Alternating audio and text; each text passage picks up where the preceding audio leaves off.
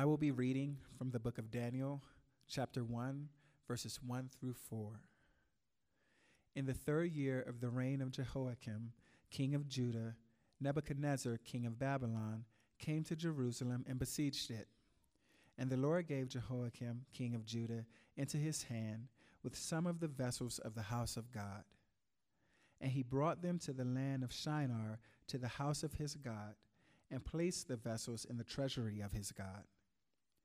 Then the king commanded Ashpenaz, his chief eunuch, to bring some of the people of Israel, both of the royal family and of the nobility, youths without blemish, of good appearance and skillful in all wisdom, endowed with knowledge, understanding learning, and competent to stand in the king's palace, and to teach them the literature and the language of the Chaldeans.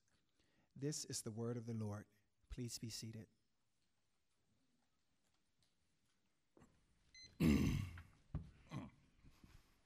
Sorry, not my best first word, clearing my throat. I apologize for that. Thank you, Eugene, and the rest of you for leading us this morning. Would you pray with me before we get started? Gracious and holy God, we thank you for who you are. We thank you for your love and your mercy that you have given us, the grace that you have shown us through your Son, Jesus Christ, the sacrifice that he has given to us on our behalf so that we could be reconciled to you, holy and righteous, without a single blemish when we stand before you. That is awesome. So God, as we open up your word this morning and we just learn from you, we just pray that you would open our hearts and our minds to everything that you have for us. I pray this in Jesus' name. Amen. Well, good morning, Redemption. Glad to see you here this morning. We are starting the second portion, can't say half, but portion of our Faithful series, and the study guides are available for that back at the Connect desk, and they are $5 a piece if you buy them in the hard copy form. You can also download them for free off of the website, redemptionaz.com. Seems to me that as I've been wandering around in culture lately, that a new favorite saying that people are using is spoiler alert, so I want to be cool. So here's my spoiler alert. We're going to talk about Jesus this morning. And by the way, here's another spoiler alert for you. God always wins, okay? So there you go. We have been studying this series called Faithful, and for the first 4 weeks, we looked at the life of Joseph at the end of Genesis, the last 14 chapters of Genesis. And now we look at the first 6 chapters of Daniel. And so we're going to be studying the person of Daniel, but really we're going to be studying the character of God as it is expressed in Daniel. We need to remember that God is really the main character in this series, and what we're looking at in terms of faithfulness is 2 types of faithfulness: the faithfulness that God has for us, but also the faithfulness that we can have for him because he is faithful to us. So that's kind of where we're going. I will tell you that it'll take us a few minutes to get to the text this morning, but don't worry, we will be getting to the text. You can turn to Daniel chapter 1 if you want to get started. I just have some groundwork to lay. That's page 478 if you're using the Pew Bibles. We'll also be spending a little bit of time in John chapter 17 and in Jeremiah 29 today. But let me start by asking this question, and then I'm going to lay some groundwork with some definitions that I think we need. Have you ever had trouble understanding the world around you? You ever had trouble understanding the world around you? We all experience that from time to time. So what I want to do is talk a lot about culture and how that's defined in some terms that are related to that as we get into this, because the story of Daniel has a lot to do with culture and sort of the clash of cultures, if you want to use that sort of a term. So first of all, let me define culture. And by the way, if you're interested in the definitions that I'm using for these 5 words, you know, some of you are going to try to write them down. I'm going to go too fast for that. If you're interested in them, just email me and I'll send them to you. I'm used to doing that. Or Stephanie might even post them on the website, so you don't need to write them down. Just hang in there and you can get them later if you need them. So here's the definition of culture. It's the relatively specialized elements and lifestyle of a group of people. It's the grid of acceptable systems, symbols, and behaviors of a people group. Now, for years and years and years, I mean, for millennia, culture was really defined by three primarily large categories, and that would be nation, race, and ethnicity. That was the bulk of the way we looked at culture. But now, in the last 50 years, cultures have become much smaller buckets and much more refined. They're defined sometimes by neighborhoods, or even more specifically and more often by the word communities. And so now we have things like gang culture, we have gay culture, we have the social media culture, hashtag Twitter. We have biker culture. We have cyclist culture. We have running culture for those of you that are runners. But then there's actually nuances in that. There is a culture for marathoners, but then there's a whole separate culture for ultra-marathoners. I didn't even realize how different we were until I read the book Born to Run, which is not a book about Bruce Springsteen. It's about ultra-marathon runners. There's rural culture, there's farm culture. When I was in high school, our high school was specifically divided. It wasn't written down anywhere. It was just well known by all the high school students. Our high school was specifically divided into two separate groups. There were the jocks and the druggies. And if you didn't fit into either one of those, you were just seen as weird by everybody else, okay? But you were either a jock or a druggie. And if you were a jock and a druggie, you always hid the druggie part of it, okay? And then understand that there are church cultures as well. We have church cultures all the time. Every church you walk into has a different culture, and we're very protective of those cultures, I have found, and we like to talk about how our culture is superior to everybody else's church. Here's something interesting. The first time I ever attended Redemption Arcadia, I come out of a church background. Every church I have ever been to in my life, after every song, you clap, okay?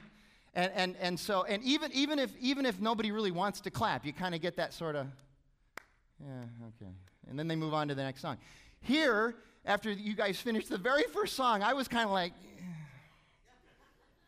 nobody claps here, and that's fine. It's just an observation. I actually like it a lot now. I think it saves a lot of time, actually. But there is differences between cultures in churches, okay? So culture is an interesting study. Here's a word, enculturation. N is the prefix meaning from or out of. Enculturation is cultural customs passed from one generation to the next by the family, neighborhood, school, marketplace, and religious organization of that person. All of us experience enculturation. It's the ways in which we are formed by our environment that we spend all of our life in. Then there's something called acculturation. So a, the prefix meaning against or opposed to. Acculturation is receiving culture as an outsider in a new host culture. It's the process by which a person's culture is modified or changed through contact with another culture. Some of us know this, acculturation, also as assimilation. It's when we navigate a new culture that we have just entered. And this can be intimidating. It can be fun, it can be challenging, but it can also be invigorating.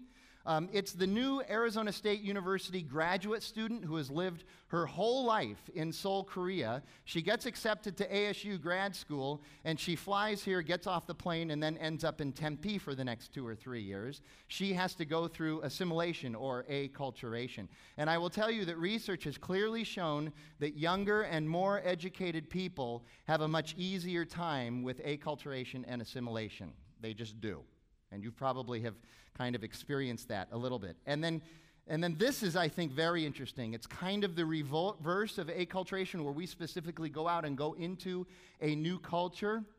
It seems that God is more and more bringing the world to us here in America. Have you noticed that? As a result, we are experiencing acculturation right here in our homes without ever having to leave. And we might as well just get used to that. It's kind of like God is saying, listen, if you won't go, I'll bring them to you. That's just the way it's going to be, and you're going to have to get used to that. Second to the last one, culture shock. Anybody ever heard that term before?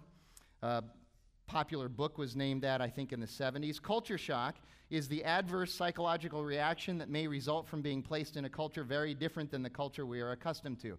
So this is the child that was born and raised in Gila Bend, Arizona, and the only time they ever experienced the big city was when maybe once a year they would come up and go back to school shopping at Arrowhead Town Center or something, and then they would go back to Gila Bend.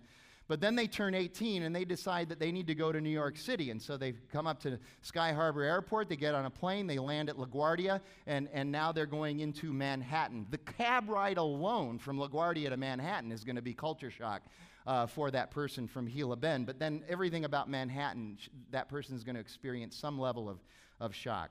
Here's the last one. Ethnocentrism.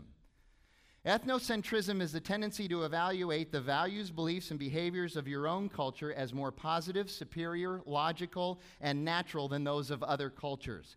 And do not buy the lie. You and I are all ethnocentrists to some degree.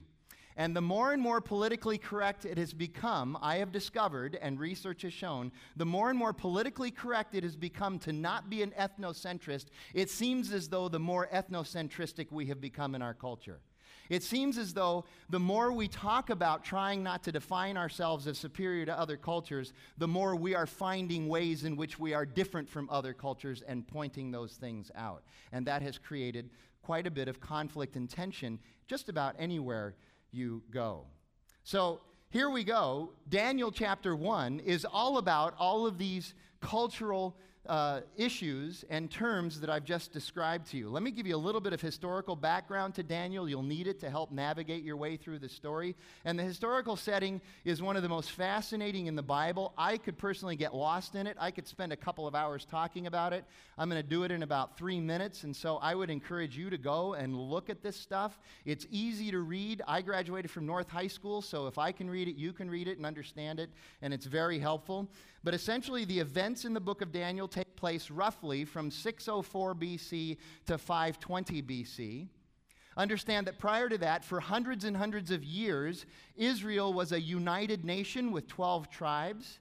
Then in 931 BC, after their third king had died, Solomon, the nation split into two and it became a divided kingdom. Israel to the north with 10 tribes, Judah to the south with 2 tribes, and Judah retained the city of Jerusalem. And as each of these two kingdoms walked further and further and further away from God, even though the prophets were warning them that they were doing this, even though the prophets were telling them they were supposed to be a light to the nations, not turn themselves inward on themselves, which is what they were doing, the further they walked away from that, the sooner the impending judgment by God was coming, as expressed through military might of other cities, other nations. And so in 721 BC, about 200 years after the split occurred, the Assyrians came in from the north and conquered Israel, the 10 tribes.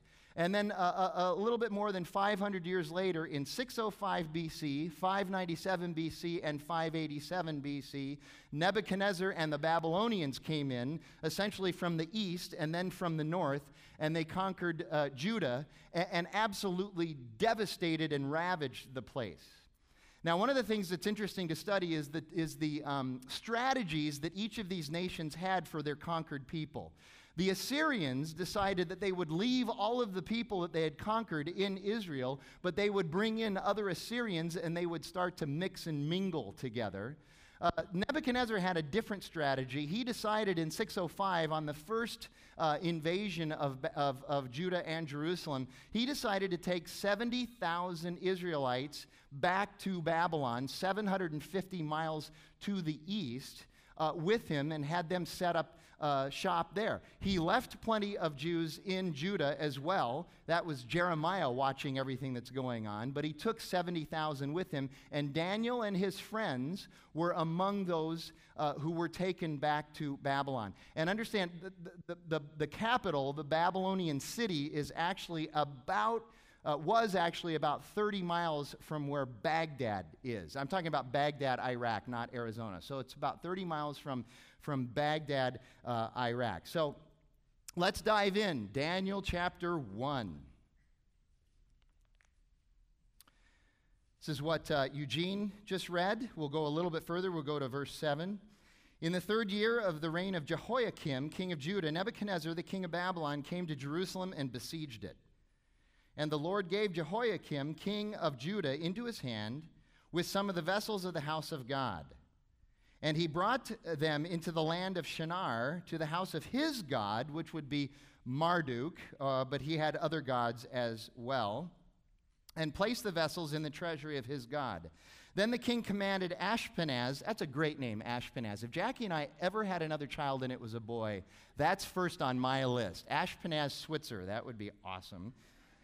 So Ashpenaz, his chief eunuch, he commanded him to bring some of the people of Israel, both of the royal family and of the nobility, youths without blemish, of good appearance and skillful in all wisdom, endowed with knowledge, understanding, listening, and learning, and competent to stand in the king's palace, and to teach them the language and literature and language of the Chaldeans. This word Chaldeans can be interpreted a number of different ways. It can generally mean Babylonians, but it specifically, I think, means the type of Babylonian that is into astrology and magic and divining, things like that. So it's certainly a Babylonian, but it's a Babylonian who's deeply entrenched in the culture of astrology in Babylon. The king assigned them a daily portion of the food that the king ate and of the wine he drank. They were to be educated for 3 years, and at the end of that time they were to stand before the king. Among these were Daniel, Hananiah, Mishael, and Azariah of the tribe of Judah. And the chief of the eunuchs gave them new names. He called Daniel, he called Belteshazzar. Hananiah, he called Shadrach. Mishael, he called Meshach, and Azariah, he called Abednego. And if you're familiar with VeggieTales, you know that that's Rakshak and Benny, okay? So I want you to notice right off the bat, this is a tragic thing that these Jews have been carried off into Babylon, and war is always a tragic and very difficult thing to encounter. But read those verses and notice who did this. It was God who did this. Nebuchadnezzar was really just a tool being used by God. And the people living in Judah had been warned for years that this was going to happen. So we have to understand God's sovereignty is all over this story. This is a story primarily about God, not primarily about Daniel and Nebuchadnezzar, although they play important roles. The other thing we have to understand is that these boys that we're talking about here are essentially 13 or 14 years old at this time. That's really important to remember. They're fairly mature for their age, and that's something that was a part of their Jewish culture as well. These boys were expected to mature quickly in certain areas, and they were very mature for their age. And obviously the thing that we have here in the first 7 verses is going to be, and again, I'm not sure if this is the right term, but I'm using it, it's sort of a clash of cultures. You have the Babylonian culture clashing with the Israelite culture, and these boys are going to experience some culture shock. Now, let me just unpack very quickly for you some categories today that we find when we run into different cultures, we find issues with sometimes. And some of these categories were prevalent there, and you can see them in the text as well. First of all, cultures differ in how we value and practice family. And obviously, these boys have been ripped from their family, so that's a problem. The Babylonians did not value their families the way they did. Cultures can differ in work ethic. Cultures can differ in dress, how we dress. This seems to me to be kind of a small thing, but we get really riled up sometimes about the way people dress, all the way from headdress down to our shoes. You know, in some Asian cultures, it's kind of offensive if you don't take your shoes off before you enter a dwelling. That's also true of some Midwestern houses in the United States, I've discovered when I didn't take off my shoes in a house in, say, Kansas City or something like that. Also, cultures differ in how we wear our facial hair and other body accessories. So tattoos, piercings, engagings, all of that stuff can be different. Food is different from culture to culture, and we see the food issue coming up prominently here. Certainly, language is a huge issue. This morning, as I'm getting ready, here pops this 2-minute advertisement, great advertisement for Rosetta Stone, and they're saying, listen, if you really want to enter somebody else's culture with confidence, you got to buy Rosetta Stone so you can speak the language. Now, this language deal was certainly an issue with Joseph. Remember when we went through all of that? And it's going to be an issue here in Babylon as well. And of course, in America, we're struggling with this too. We have some people who are in the English-only camp and other people who are in the camp of, hey, listen, we got to start being a little bit more multilingual in the United States. And then part of language is the names. We see that with Daniel and his boys. They get renamed And they get renamed without any choice in the matter by the Babylonians. And this would have been a huge cultural shift for them, because in the Israelite culture, your name was your identity. It was a very important, your name was really important, and you held it near and dear. They were forced into changing their names as part of this training to be able to serve in Nebuchadnezzar's court. I will tell you that over my life, especially being born and raised in Arizona, I've had the opportunity to hang out a lot in different Hispanic cultures. And as I've done that, more than half the time, I will tell you that my name, they didn't force this on me. My name is Frank, and so they just started calling me Pancho, which is Frank in Spanish. And I would suggest to you that they did it actually more as a way of endearing me to them. It was more of a way of showing acceptance than anything else. It was never forced upon me like it was here. But my name routinely gets changed in Hispanic cultures to Pancho. And then finally, cultures differ in the way we worship and celebrate. And if you notice, again, in these first few verses, the language of the gods in these verses. So you can tell there's going to be some conflict and some problems in this area too. And of course, in America, we are having this battle as well.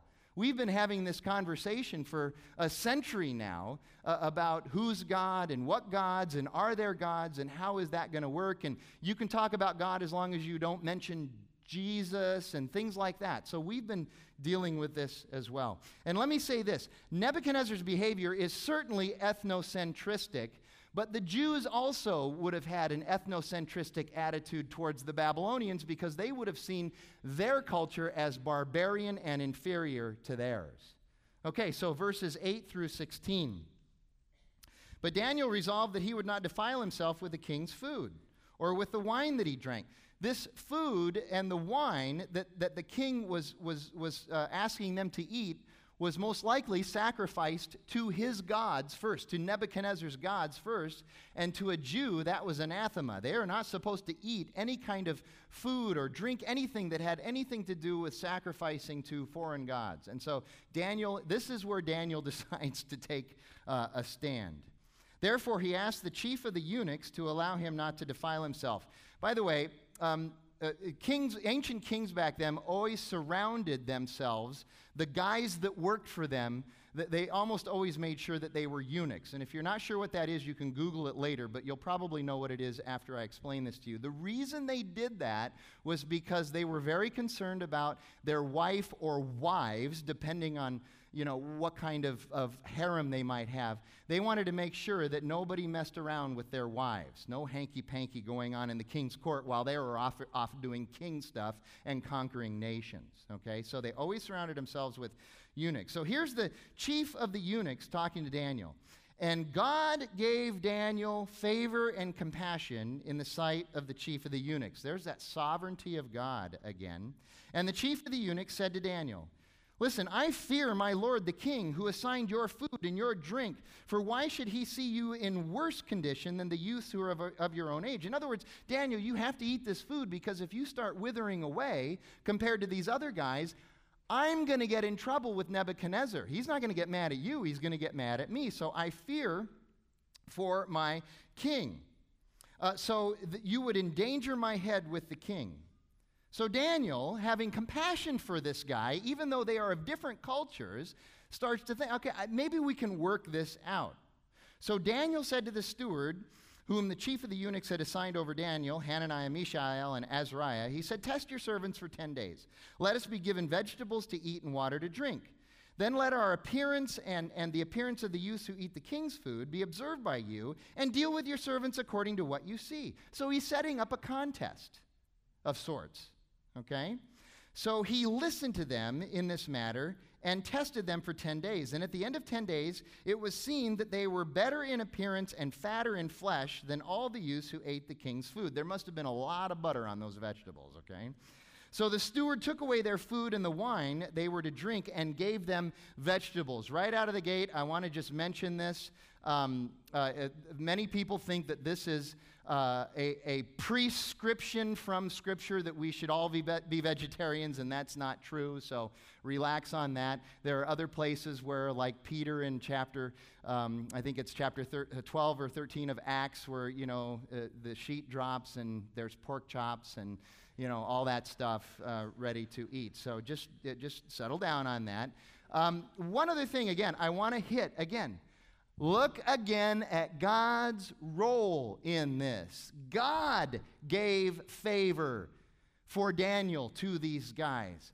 God is the person who is actively at work throughout this, and I hesitate to use the word story, throughout this history. And so it's very important for us to understand that.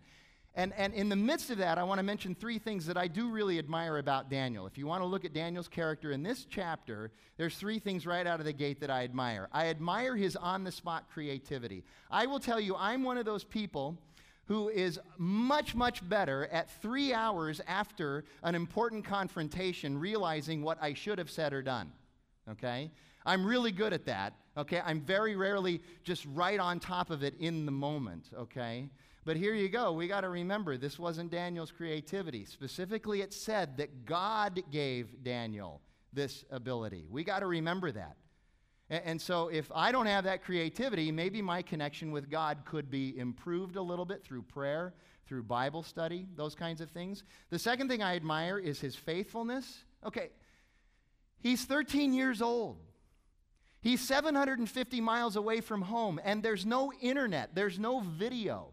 He's not going to end up on YouTube sitting at the king's table eating a lamb chop, okay? That's not going to happen. He could have very easily caved in.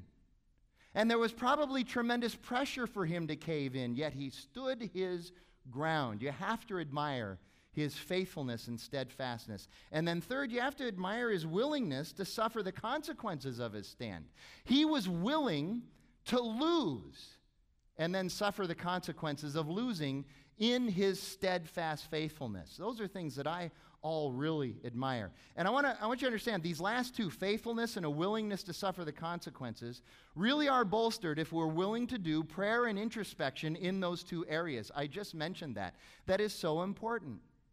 We should pray. We should do self-analysis and self-evaluation and introspection, and maybe even invite trusted people to step into our lives and help us with that as well, so that we can be better prepared, so it'll bolster our faith, so we will recognize that the consequences of standing for our faith are almost never as dire as we think they might be. And this is a big area for me. I will tell you, this is one of the reasons why I like to teach at Paradise Valley Community College, because I get a first-hand bird's-eye view of what the next generation is dealing with and having to stand up for and having to live in consequences with.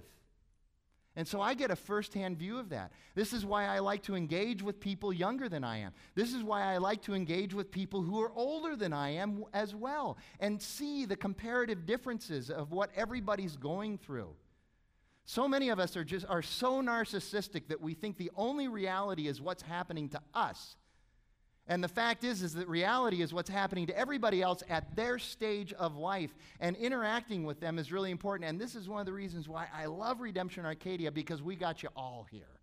There is no one particular demographic that is represented here. So Daniel chapter 1 calls us to evaluate some important things. Two things. Number one, he calls us, this chapter calls us to evaluate our approach to culture. And the basic question is this: when it comes to our culture, even and especially when we are uncomfortable with our culture, do we engage our culture, or do we stand back and criticize our culture? I will tell you, it is easy to criticize the culture, but it's hard work to engage the culture. But what did Jesus tell us to do? He said, you got to engage the culture. You've got to enter the culture.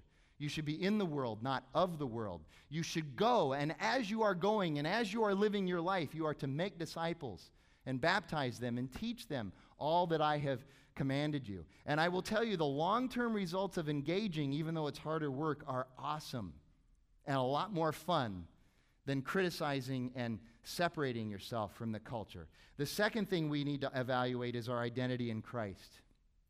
The greatest hindrance to engaging our culture for the people of the church and to engage them with the gospel is, in fact, fear. We're just afraid.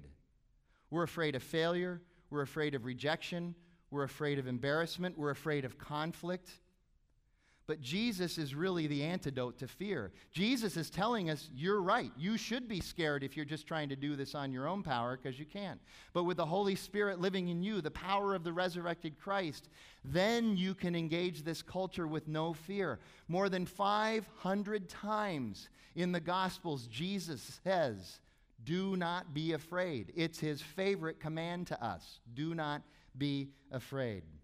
Now understand, Daniel and his boys were aliens in a completely different culture. And one of the things I want us to see today is that as followers of Christ, if you are a follower of Christ, we are also aliens in our culture. Turn to page 587. This is John 17. Turn to John chapter 17. And I want to show you again what Jesus says about you and I as followers of Christ and how we are to enter the culture and not walk away from the culture. John 17. So here you go. It's the last night of Jesus' life. It's right before his bogus trial and his crucifixion. It's right before he's going to be executed. And he's with his disciples, and he's taught them for 3 chapters, and now he prays for them, and he prays for us today. Look at verse 3. Jesus says, "And this is eternal life, that they know you, the only true God, and Jesus Christ, whom you have sent." So often, we are trying, you and I, even as Christians, we are trying to find our life, our redemption, and our purpose in the cultural choices that we make and the identities that we construct as a result of those cultural choices. But this verse right here and the verses that follow clearly show us that our identity and our culture is not in this worldly stuff, although it's fun to engage and fun to be a part of it. It's not in this worldly stuff, but our culture, our identity is in Christ. Remember what Paul says in Philippians chapter 3. He says, your citizenship is not here in the world, but rather your citizenship is where? In heaven. You are an alien in this world. You are an alien in this culture. So then look at John 17, 11 through 19. Jesus is praying, but listen to his prayer. It's instructive. "And I am no longer in the world, but they are in the world, and I am coming to you. Holy Father, keep them in your name, which you have given me, that they may be one, they may be unified, even as we are young. While I was with them, I kept them in your name, which you have given me. I have guarded them, and not one of them has been lost, except the son of destruction, that the scriptures might be fulfilled, Judas. But now I am coming to you, and these things I speak in the world, that they may know my joy fulfilled, that they may have my joy fulfilled in themselves. I have given them your word, and the world has hated them because they are not of this world, just as I am not of this world." Do you see that? We are not of this world. Our citizenship is in heaven. Verse 15, "I do not ask that you take them out of the world." There are Christians all over the place who are praying that God would just remove them from this culture that they don't understand and they don't like and is scary and intimidating. And Jesus is saying right here, no. You don't get to move to Montana. By the way, Montana has a culture all its own, and I think it's scarier than Phoenix. "I do not ask that you take them out of the world, but that you keep them from the evil one." Don't take them out. Send them in, but protect them. Keep them from Satan. "They are not of the world, just as I am not of the world. Sanctify them in the truth. Your word is truth. As you sent me into the world, so I have sent them into the world. And for their sake I consecrate myself, that they may also be sanctified in truth." I want to show you 4 characteristics of the person whose identity is in Christ as they are being sent into the world, according to this prayer. Characteristic number 1, we have joy. We are joyful people. Understand, there's a big difference between joy and happiness. Most of us walk around saying we want to be happy, and we're frustrated because we're not always happy. God tells us that in Christ we can always be joyful. Why is that? It's because happiness is dependent upon our circumstances, which go like this, but joy is dependent upon our relationship with Christ, which is always like this. It's the one constant in the midst of all the waves of our lives. So God constantly calls us to be filled with joy, not happy. One person says it this way. This is a little aggressive, but he's trying to get a point across. God isn't the least bit concerned about whether or not you're happy. He wants you joyful, because that joy is based on your relationship with Jesus. Second of all, one of our characteristics is that we are people of the Word, the Bible. This is our basis for life and truth and application. I will tell you, I am not a biblicist. I do not worship at the altar of the Bible, but it's really integral to who I am. And I find identity in that because those are God's words and His instruction to us. The third thing, we are protected. Again, I run into so many Christians who would like to separate themselves from the culture because it's just too hard to deal with it. Well, I'm telling you, God is saying that's not what you're supposed to do. God keeps bringing the world to us. I've already said that. We're not going to be able to escape it. The more we separate, He's just going to keep bringing people to us that we have to engage. And second of all, Jesus is specifically often sending us. He sends us in. Jesus just sends us in. But the great thing about Jesus sending us in is that He is with us. Right before this prayer, in John chapter 16, verse 33, Jesus tells His disciples, in this world, you're going to have trouble. But take heart, I have overcome this world. And then He goes into this prayer. It's as if He's saying, listen, you can't miss. I'm going to be with you. And then the fourth thing is that we are sanctified. What does sanctified mean? In this context, it essentially means we are set apart to serve others. We are set apart to minister to others. Our journey with Jesus is not a spectator sport. If you are a Christian but you are sitting on the sidelines, it's time for you to get your butt in the game. And we got lots of places around Redemption where you can do that. It's not a spectator sport. Before we finish off with Daniel, now turn to Jeremiah chapter 29. I want to show you, again, even in the Old Testament, how important this concept of being sent into the culture and engaging the culture is. Jeremiah chapter 29, it's page 425 in the Pew Bibles. This is Jeremiah talking about the Babylonian exiles now. He's talking specifically in the historical context of these 70,000 people being in Babylon. Those 70,000 people are there weeping and wailing and lamenting the terrible circumstances that they're living under. How can we sing praises to our God in this place? How can we do that? And Jeremiah answers them in Jeremiah chapter 29. Verse 1 says this. These are the words of the letter that Jeremiah the prophet sent from Jerusalem to the surviving elders of the exiles and to the priests, the prophets, and all the people whom Nebuchadnezzar had taken into exile from Jerusalem to Babylon. Now jump down to verse 4. We'll read verses 4 through 8. Thus says the Lord of hosts, the God of Israel, to all the exiles whom I have sent into exile from Jerusalem to Babylon. Again, notice who sent the Jews into exile? God, not Nebuchadnezzar. Nebuchadnezzar was just the tool. But here's what he says to those exiles who are in Babylon. Build houses and live in them. Plant gardens and eat their produce. Take wives and have sons and daughters. Take wives for your sons and give your daughters in marriage, that they may bear sons and daughters. Multiply there and do not decrease. But seek the welfare of the city where I have sent you into exile, and pray to the Lord on its behalf, for in its welfare you will find your welfare. Here's what he's saying. You're not leaving Babylon anytime soon. You're not leaving Phoenix anytime soon. And if you do, you're just going to go to some other place where God is going to send you into the culture. We're not leaving anytime soon. So settle down, build your houses, have families, get your daughters and sons married off, help them build houses and families, engage in the workplace and in the marketplace. And if you are concerned about yourself, you should be concerned about your city, Because if your city finds welfare, you will find welfare. Do you hear that message that Jeremiah is giving? It applies to us as well today. Verse 8, "For thus says the Lord of hosts, the God of Israel, do not let your prophets and your diviners who are among you deceive you, and do not listen to the dreams that they dream." In other words, don't listen to the people who are saying to you, listen, don't worry, God's going to take you out of Arcadia in another 6 months and you can go live somewhere else and it won't be as hard. Don't listen to those people. You're to listen to Jesus. You're to listen to God through Jeremiah telling us that we need to go into our city and we need to be about the welfare of the city, because that is where we can find our welfare as well. We will not find welfare running from people who need God.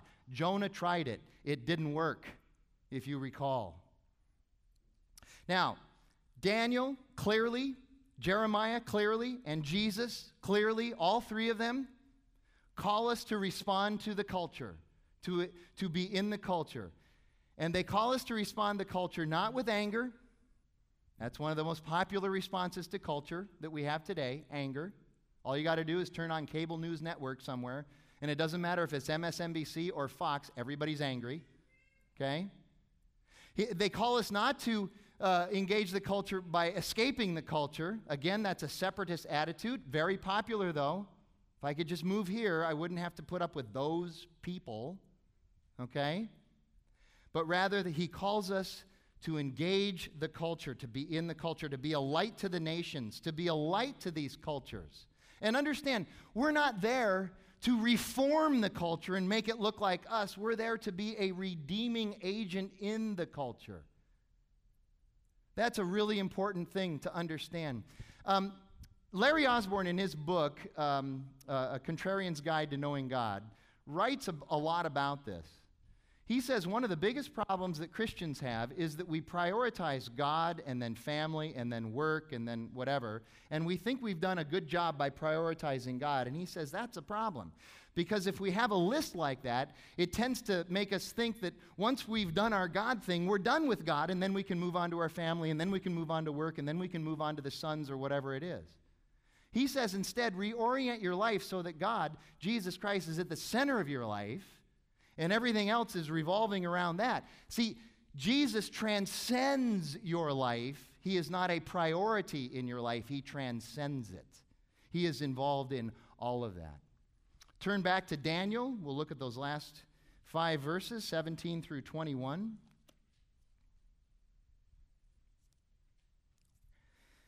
So these guys ended up being okay.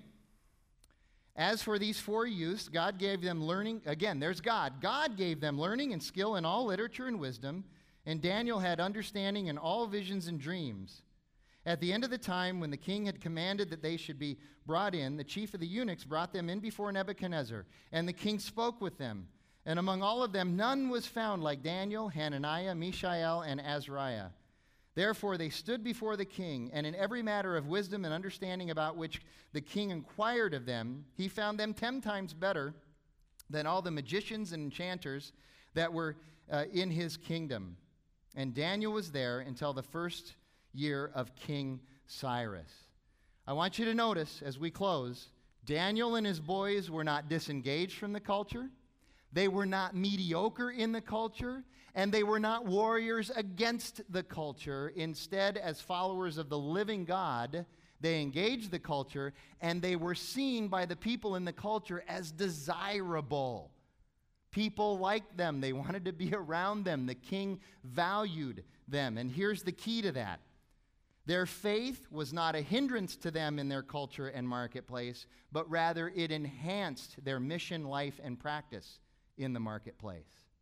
Your faith is not a liability in the marketplace. Some of you think it is. It's not. It's an asset. You just need to figure it out. And you need to figure out, part of the reason you're kind of messed up on that is that you think it's by the power of you that you're going to be able to do this. And it's not. It's by the power of the Holy Spirit in you. You got to give that up. For 10 years, I led a medium-sized family business that had 200 employees. And I will just tell you, this is my experience, okay? So I'm just telling you my experience, but here's my experience with Christian employees, okay?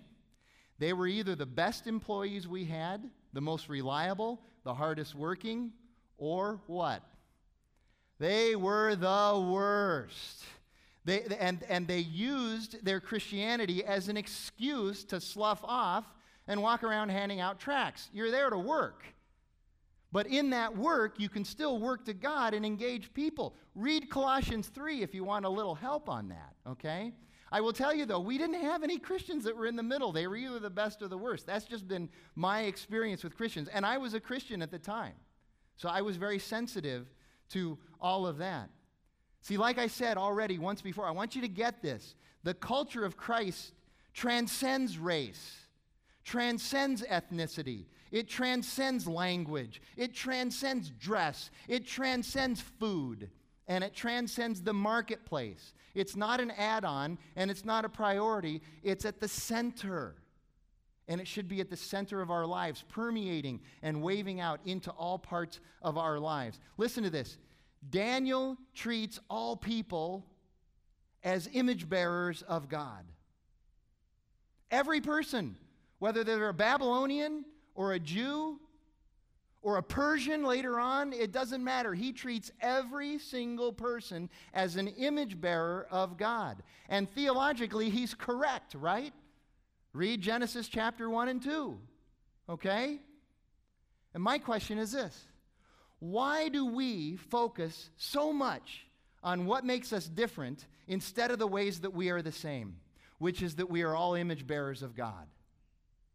I think the reason is that in ourselves, in and of ourselves, in our fallen, self-centered, self-interest-only state, we can't. We don't have the ability in our fallen selves to look at other people and find what we have in common, that we were both created in the image of God. Instead, we are driven by sin to find what makes us different and then stand back and start criticizing it and use it as a wedge between us.